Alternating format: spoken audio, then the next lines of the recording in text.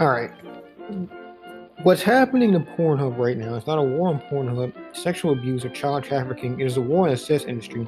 Make no mistake that these supposed activist groups are right-wing, anti-porn, anti-feminist, anti-sex work groups using horrid examples of unfortunate situations victims have gone through to push their own agenda. In the time of been in porn, there has not been a single moment we sex workers have been free of this war, whether it be social media platforms treating us with extreme bias, politicians attempting to and often succeeding in passing measures and laws that further put us in danger, or Christian evangelion groups trying to shut us down in the guise of saving the children, like in this particular instance. One thing all of these fights have in common is that they are always led dishonestly in the name of activism. Please, I beg of you, do not be fooled by this. What's scary this time around for me, compared to any of the times before, is that Pornhub is arguably the biggest, most mainstream company our industry has ever seen. They are a household name and have done more than any other company in the past to normalize sex work. They donate millions, head campaigns to better the world, not just in areas of human sexuality, but also in the environment, feminism, etc., that are proudly supported by much of mainstream media. They can be taken out by such hate. Who is next? How are we as an industry safe? Pornhub has always been on the forefront of internet morality. They're the only big media platform with human moderators screening each and every video before it's published. A fact that is highlighting the data that Facebook has 84 million cases of child sex abuse material reported in the last 3 years, and Pornhub has had 118 total. They have always worked with authority to catch these sick predators and continue to search for ways to better prevent these videos from seeing the light of day. Recently, they banned all uploads from non-verified users and removed all videos posted in the past by non-verified users and non-content partners. Again, if they are not safe, what does that mean for adult work? I am most saddened because Pornhub has unapologetically stood as allies and defenders of sex workers when so many companies we work with have not. I hope Visa and MasterCard see the harm they are doing to sex workers in the porn industry, but I'm not hopeful. They've never been our allies, and I doubt they will start now. It's a sad, disheartening time, but I can't really say any of it is brand new. Thank you for reading all this. I will always continue to live as my true horny self. I will never give up my right to do so, but I am scared. So that is the post by Asa Akira. I think it's how Danny Brown pronounced it in one of the songs. One of the most legendary Pinot stars. And the brand ambassador apparently to P-Hub. Beautiful person. On the inside. Beautiful, well written. I really don't have very many elegant concerns about this issue, but I did feel like it was worth it to at least tell people the non-joking side of this. It's apparently gonna be a lot more moderation going on of videos in the future, which I believe will kill a lot of re-uploading of licensed material, which you can, talk for yourself if that's a good thing or not. But I think it's definitely dangerous in the fact that it's going to be a lot more hands in the bowl now. And for a lot of people that do maybe unsightly work, even illegal unsightly work, fetish stuff, that stuff's probably going to be policed quite a bit more nowadays. Or at least whenever P-Hub feels content reopening the floodgates. But one thing that ASA added that I didn't think about was the fact that they say content partners. It seems like they let verified stuff go. I haven't checked P-Hub in the past couple of days, but that could make it a lot harder for some people to get verified in the future, such with YouTube. When YouTube started making more filters to try to seem more, I guess, appealing towards basically people who were bringing in large amounts of money, it became incredibly hard to become a partner. 4,000 watch hours, I believe 1,000 subs.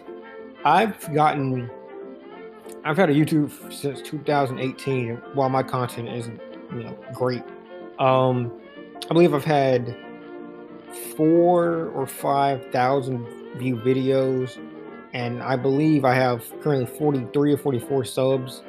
And I don't post every single day. So again, don't use me as the ideal example.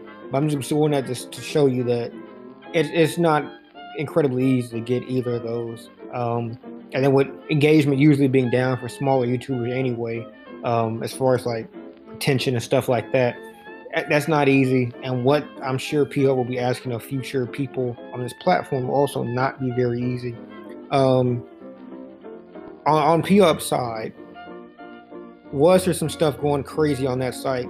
Yeah, every once in a while you would see someone who clearly was not 18 on that video or on that platform.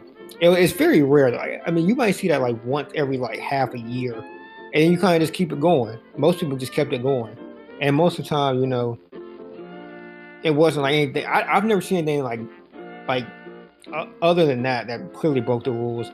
I haven't seen like some of the more other illegal stuff that people have been coming out and clamoring that they've seen on there. I just haven't seen much of that.